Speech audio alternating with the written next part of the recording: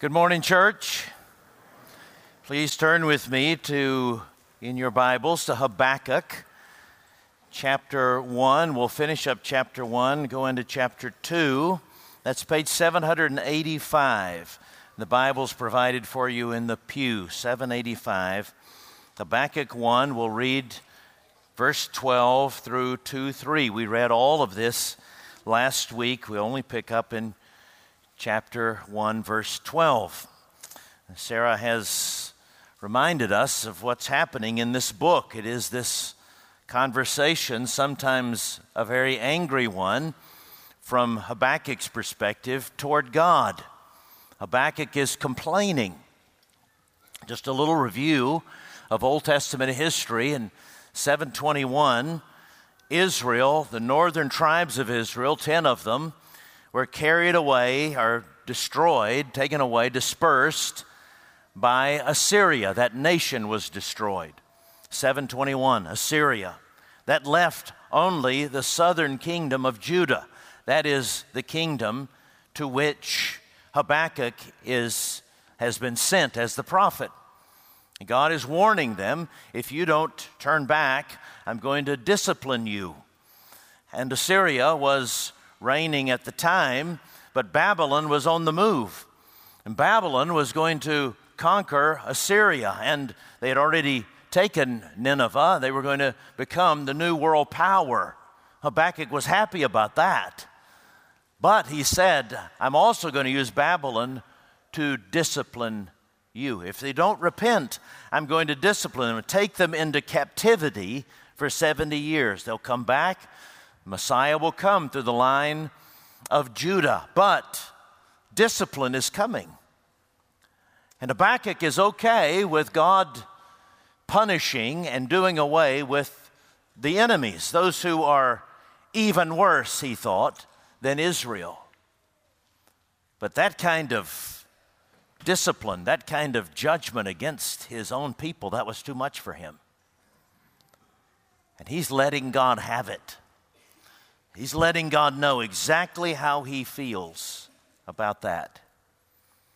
And all of this is written down by the inspiration of the Holy Spirit for us, for our encouragement, for how we pray when we doubt. We begin reading in verse 12, Habakkuk chapter 1. Are you not from everlasting, O Lord my God, my Holy One? We shall not die. That, O Lord, you have ordained them, the Babylonians, as judgment, and you, O rock, have established them for a proof. You who are of purer eyes than to see evil and cannot look at wrong, why do you idly look at traitors and remain silent when the wicked swallows up the man more righteous than he? You make mankind like the fish of the sea, like crawling things that have no ruler.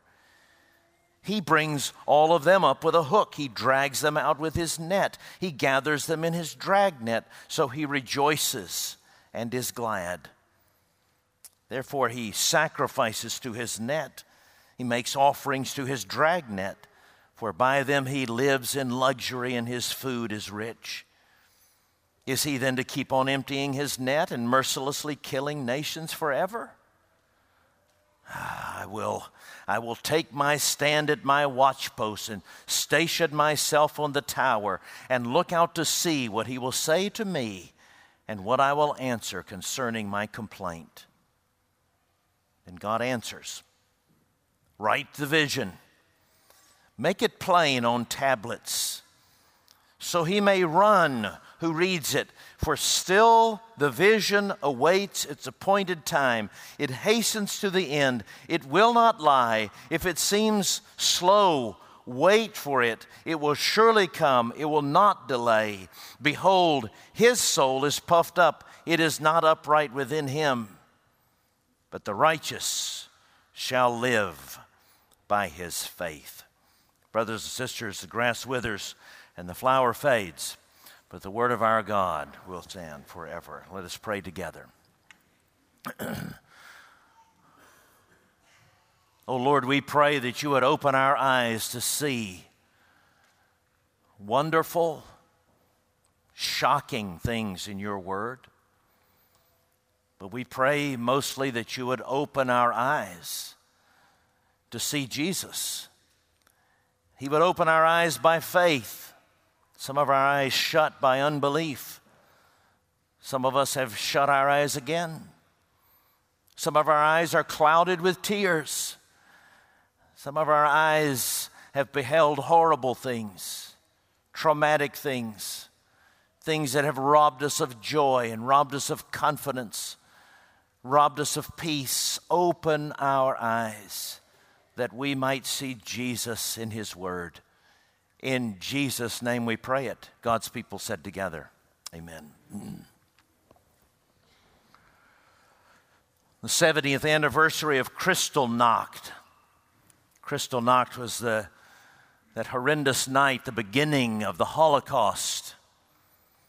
November 9th, 1938, the 70th anniversary of that in 2008.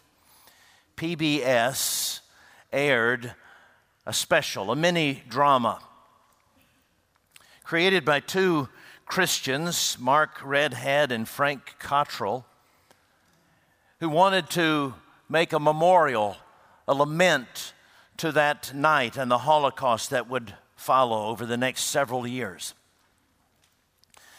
And the inspiration for their mini drama was from the many conversations they had had with rabbis who related to them a long history of rabbis arguing with God. Something Christians are not so accustomed to, not always comfortable with, but a long tradition in the rabbinic tradition of arguing with God, taking up a case with God. It was also inspired by something they had heard from Elie Wiesel when he spoke on one occasion in New York. Elie Wiesel was a survivor of Auschwitz, and he said that on an occasion he was working alongside a rabbi in the concentration camp, and the rabbi said, "I really long to bring God before a tribunal of rabbis for questioning. And even if he is not convicted, even if he is not pronounced guilty, I want him to answer for this suffering we are enduring." The mini drama opens this way. It's in modern times. It's in the current day of some visitors, some tourists who make their way to Auschwitz to tour it as you can today. And someone in the group brings up the story they've heard about God on trial. That is the name of the mini drama.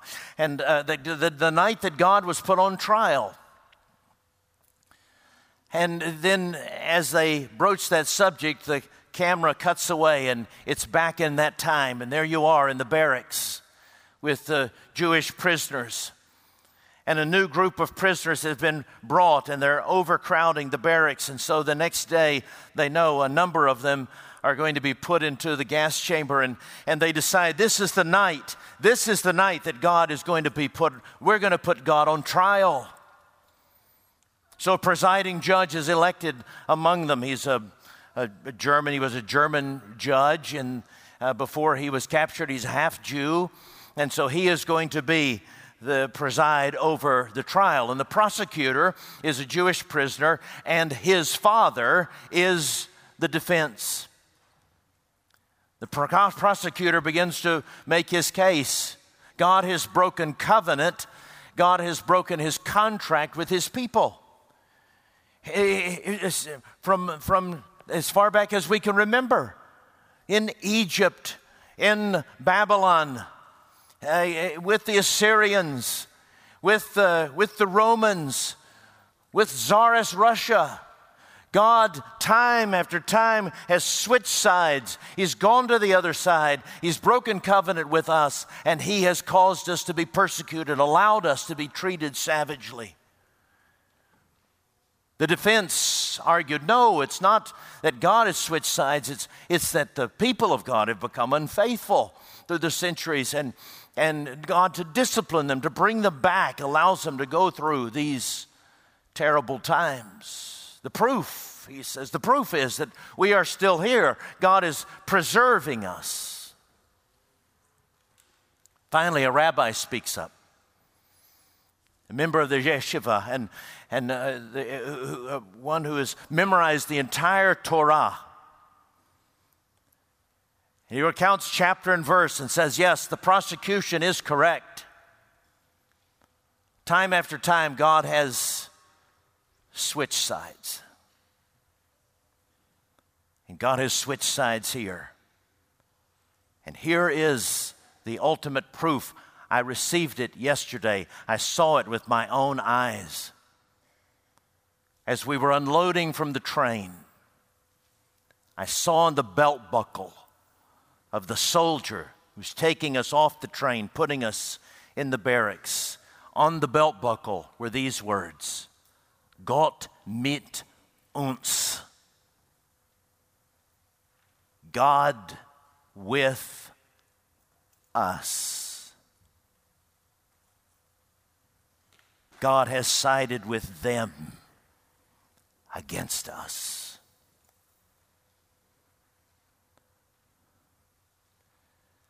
You feel that way? You feel that God has broken his contract, maybe not with other people, but with you. And he switched sides. How long will the wicked prevail, you say, along with the psalmist? And you're in good company with Habakkuk. Because that is the argument Habakkuk makes. Not just I am angry with you, I'm disappointed just for a time, but God, you have switched sides.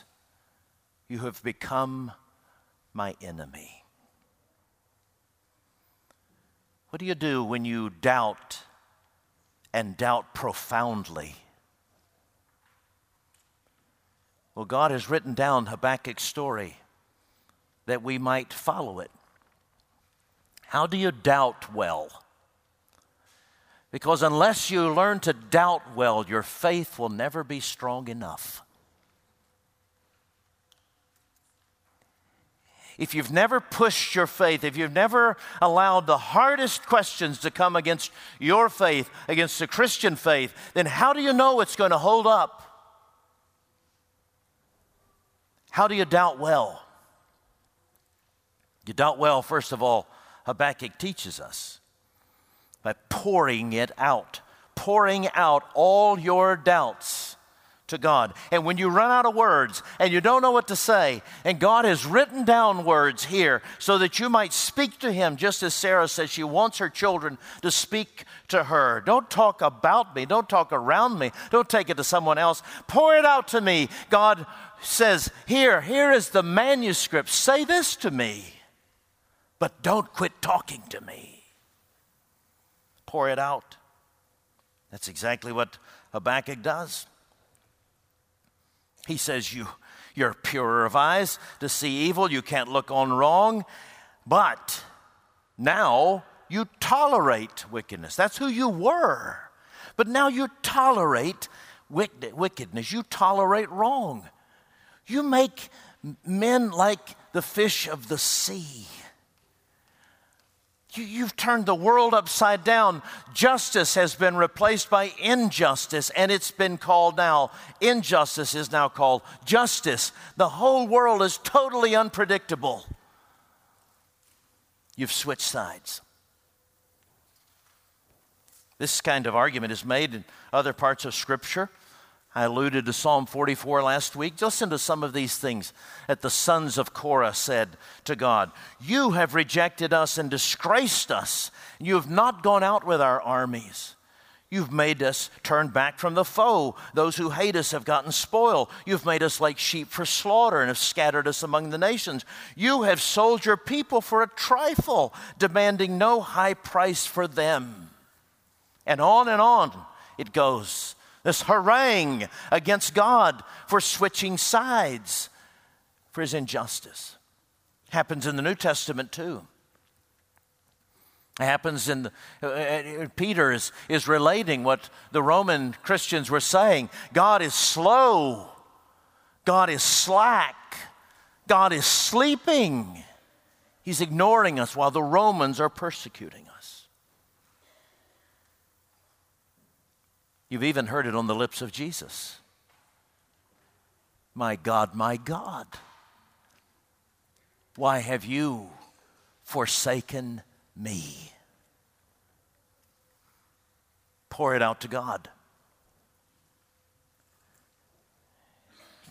Why do you tolerate wrong? Why do you mistreat me? He goes on in verses 15 to 17 to say, the whole creation is turned upside down. Everything that we thought we could count on. We thought that the earth was stable in its foundations. We thought that the seasons were predictable.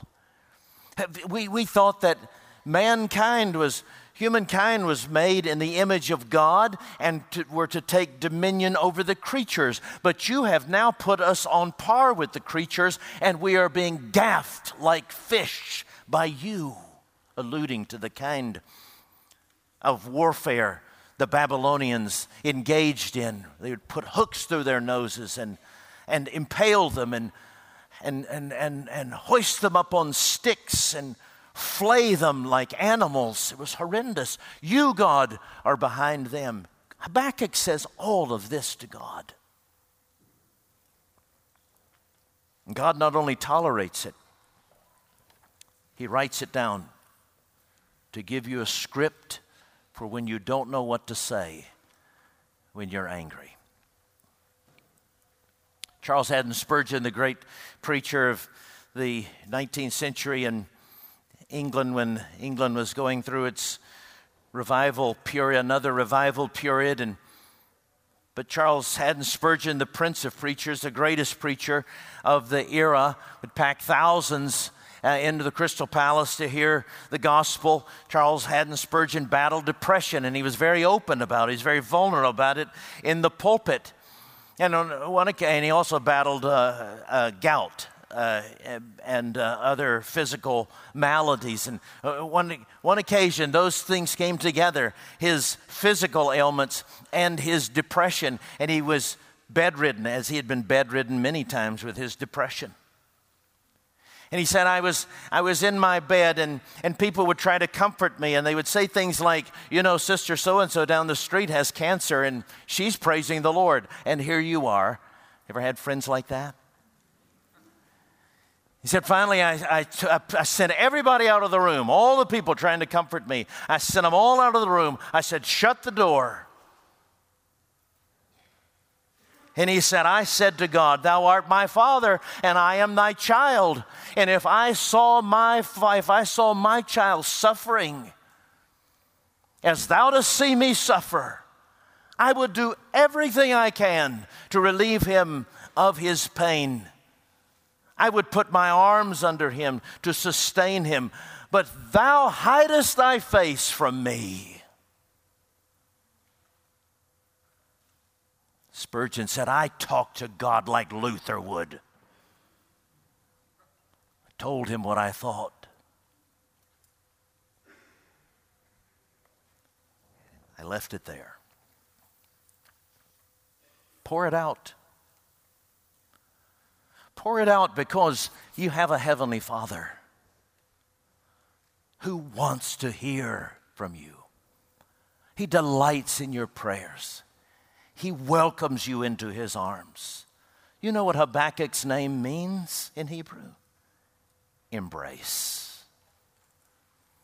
Here is this embracing prophet who says, run into the arms of God and pound on his chest and tell him you're angry, you're disappointed. Tell him whatever comes to mind. But then do this. I have in your bulletin, find the steps. Let me give you another P. Pray the promises. Pour out your heart to God. Pray the promises. Look at this very interesting thing that happens in verses 12 and 13.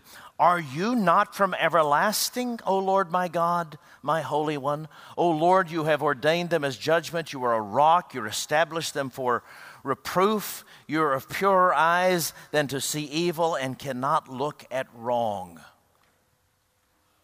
Now, those are very accurate statements about God's attributes. He says, God, you are eternally faithful.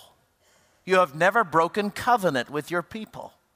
It's the same thing that Moses and David and other Old Testament writers like David in 2 Samuel 7, when he recounts that the Lord has never failed his people.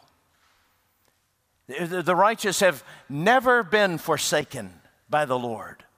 God has always kept covenant with his people. That's the attribute to which Habakkuk is appealing. You, Lord, you're eternally faithful. You have never disappointed your people. You've never let them down. He says that. And then he goes on to say, you're sovereignly self-existent. You're the rock, O rock. You're the foundation upon which we build our faith. It's the rock that Peter will talk about in chapter 2 of his epistle. This is the cornerstone, the rock of Jesus Christ, the anchor of our faith, the one who can never disappoint us, who provides shade, who provides foundation, who provides protection. You are that rock. And then he says, you are holy. You can't look on evil. The other gods, there are other pagan gods who claim to be all-powerful, and they're pagan gods who claim to be eternal, and they're pagan gods who claim to follow through on what they threaten. But there are no pagan gods who have all of that sovereignty, all of that power bound up in holiness, whereby they can never do wrong, but always do justice. Habakkuk repeats all of those things, and yet he turns, it's as if he has his eyes closed. He has his eyes closed, and he's thinking about the attributes of God. And look what he concludes in verse 12. O Lord, my God, my Holy One, we shall not die. Lord, you're holy, you're sovereignly faithful, you're sovereignly self-existent. You're eternal. Therefore, we will not die. Though the Babylonians come against us, no matter what powers come against us, you will preserve us as your people. We will not die. He says that right there. It says right there. And then it's as if he opens his eyes and says, why do you remain silent when the wicked swallows us up and make mankind like the fish of the sea? As long as he's praying and praying the attributes of God, his faith is carried to what is realistic, what is true. But as long as when his eyes are in his circumstances, he immediately reverts to his unbelief and his anger. You know, the old fathers of the church, going back to the 4th century, there's a particular it was a student of St. Augustine. St. Augustine was his mentor. His name was St. Prosper of Aquitaine. Not Accutane, but Aquitaine. St. Prosper of Aquitaine. And St. Prosper of Aquitaine came up with this Latin phrase that characterizes what is happening here with Habakkuk. Lex orandi, lex credendi. Lex orandi, lex credendi. The law, lex is law, the law of prayer is the law of belief. What he's saying is, when you pray, when your eyes are on God and praying, you will be carried to faith. Your faith comes out in your prayers no matter what you say otherwise. For instance, when you say, I don't believe that God sovereignly brings anybody to himself in salvation, you have to make the choice. But what do you do in your prayer closet? Oh Lord, save them. Oh Lord, bring them to faith. The way we pray reveals our belief. And the way we pray when we're praying with the Lord in view through Scripture and on His attributes, our prayers will carry us to faith again.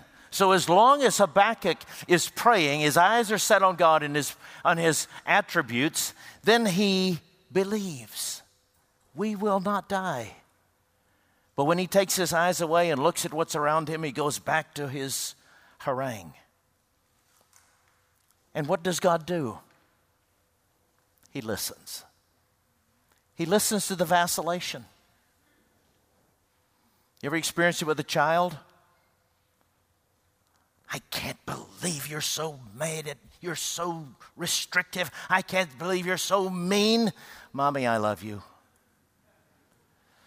Can I please have a lollipop? We vacillate too. We're like that. So the next thing is to pray the promises of God's character over and again. And then in between, complain and go back to praying the promises. Now, the reason I had in your bulletin originally was find the steps. That comes from a story, a vignette in John Bunyan's Pilgrim's Progress. You really need to read that at some point in your life, this allegory of the Christian life.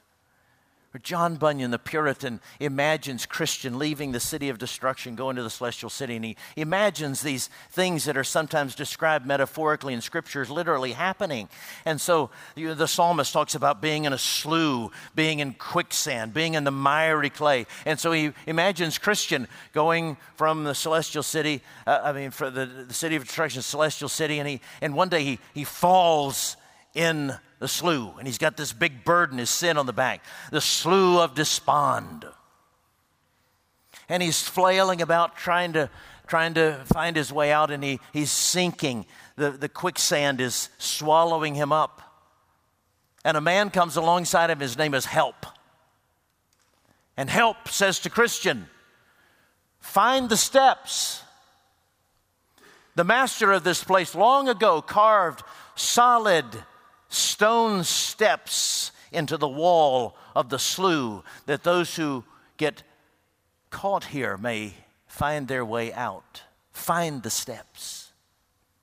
The Christian paddled over and found the steps and walked out. And then Bunyan, just to make sure that we don't miss the point, has a little footnote at the bottom of the page. The steps are the promises of God. Pour out your heart to God, yes. But while you're pouring out your heart to God, leaf through the Scriptures. Remember your catechism. And call forth the attributes of God. Remember the promises of God. Remember the definition of the catechism. What is God? God is a spirit. Infinite, eternal, and unchangeable in His being, wisdom, power, holiness, justice, goodness, and truth. And you attach those three qualifiers to every one of those attributes. My God is just. How just is He? He's infinite, eternal, and unchangeable in His justice. My God is wise. He knows the life that is ahead of me. How wise is He? He's infinite, eternal, and unchangeable. Find the steps. Pray the promises. Charles Spurgeon said, when I poured out my heart like Luther would, this is what I experienced. Faith mastered it by laying hold upon God in His own revealed character. That character in which, in our darkest hour, we are best able to appreciate Him. His pain didn't go away. His depression didn't immediately resolve, but he got perspective on the whole matter and didn't lose hope because he knew that God, in His faithfulness and His faithful character, was greater than his present circumstance. The third thing I want you to see in this text, I'll give you another P. Park yourself. Park yourself and wait. That's exactly what Habakkuk does. He parks himself on the watchpost. You can imagine him harumphing after he has poured out his heart to God. And he goes to the watchpost. I'm going to station myself. I'm going to look out to see what you're going to say to me, how you're going to answer this complaint. And God answers him. He says, wait. At the appointed time, my answer will come. It will not delay. The righteous will live by faith. Not just the one. Yes, the initial way to become righteous is to say, I can't be righteous on my own. Lord Jesus, take my sin. Give me your righteousness in its place. I receive it by faith. But it's even greater than that. The righteous will always live by his faith. The one who will walk righteously, the one who will walk rightly, the one who will walk in the right way is the one who will train his faith on the faithfulness of God. Is the one who will keep his eyes fixed on the ultimate proof of God's faithfulness, that he gave Jesus Christ. That Jesus came into this world and became a victim of the savagery that his people have experienced through the years. Even to the point of being crucified on a cross, just like the Babylonians killed people in the old day, driving stakes through them. Jesus submitted himself to that in order that he might begin to destroy evil from the inside out.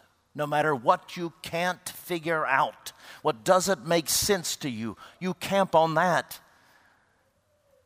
Here's what it is to park yourself and wait. It is to camp on what you know about God, about his faithfulness, about his attributes, about the way he's acted in the past, and you apply that to what you don't know here. And trust him with what you can't understand. Sing the doxology over the gaps between what confounds you and what God says is true about himself. You know, Rabbi Akiba in that story, the mini drama, Rabbi Akiba is the one who said God has switched sides. I've seen it on the belt buckle. Gott mit uns. God is with us. I've seen it. The next morning comes, and as the guards are leading the prisoners to the gas chamber, the other Jewish prisoners say to Rabbi Akiba, "What do we do now?" And he said, "Now we pray." We've poured everything out to God. Now we pray his attributes and leave the rest to him. That after that scene, it goes back to the modern tourist. There's one Jewish man in the group, and they turn to the Jewish man and they say, "Were his prayers answered?" And he said, "We are still here, are we not?" I think they were. Though you can't conceive of how he is going to answer your prayers, you pray to the one who always does, eventually, and will do so ultimately.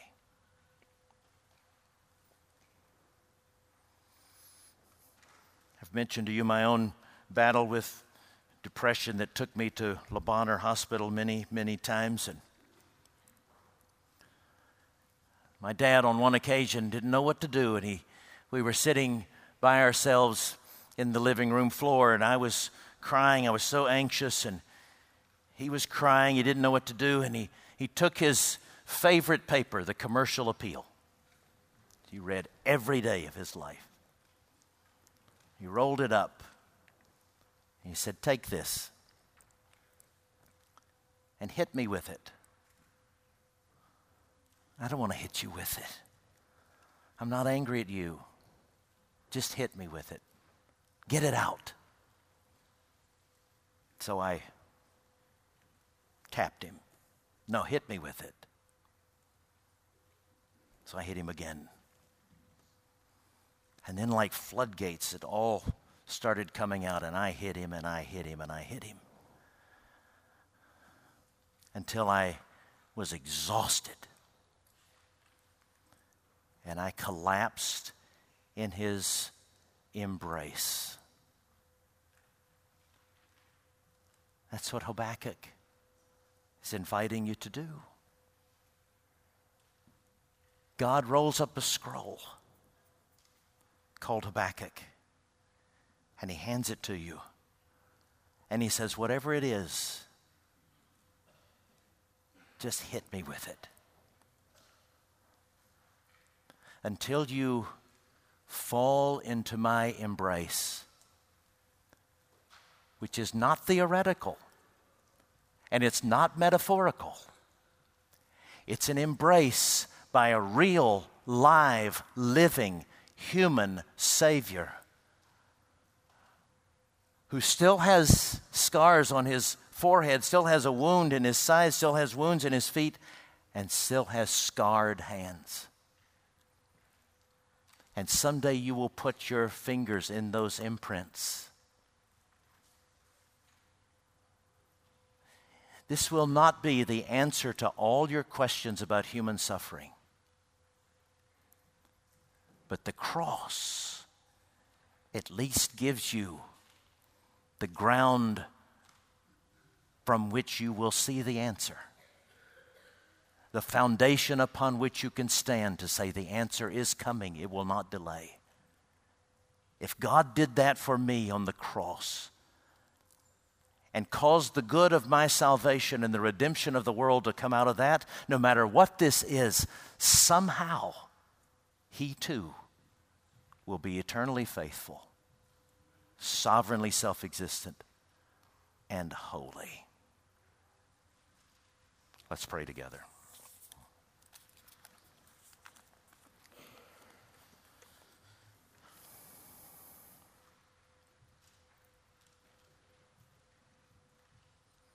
What kind of father are you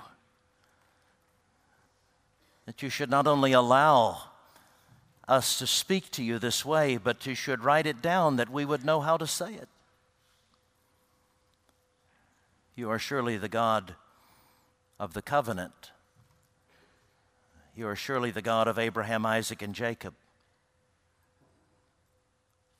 And you are surely the God who said to your son after he said, my God, why hast thou forsaken me? My son will not see decay. You raised him to life for our redemption and for our hope. Let us, Lord, by looking at Jesus Christ and all the promises of God which are yes and amen in him, regain our hope even this day, defiant hope. In Jesus' name, amen.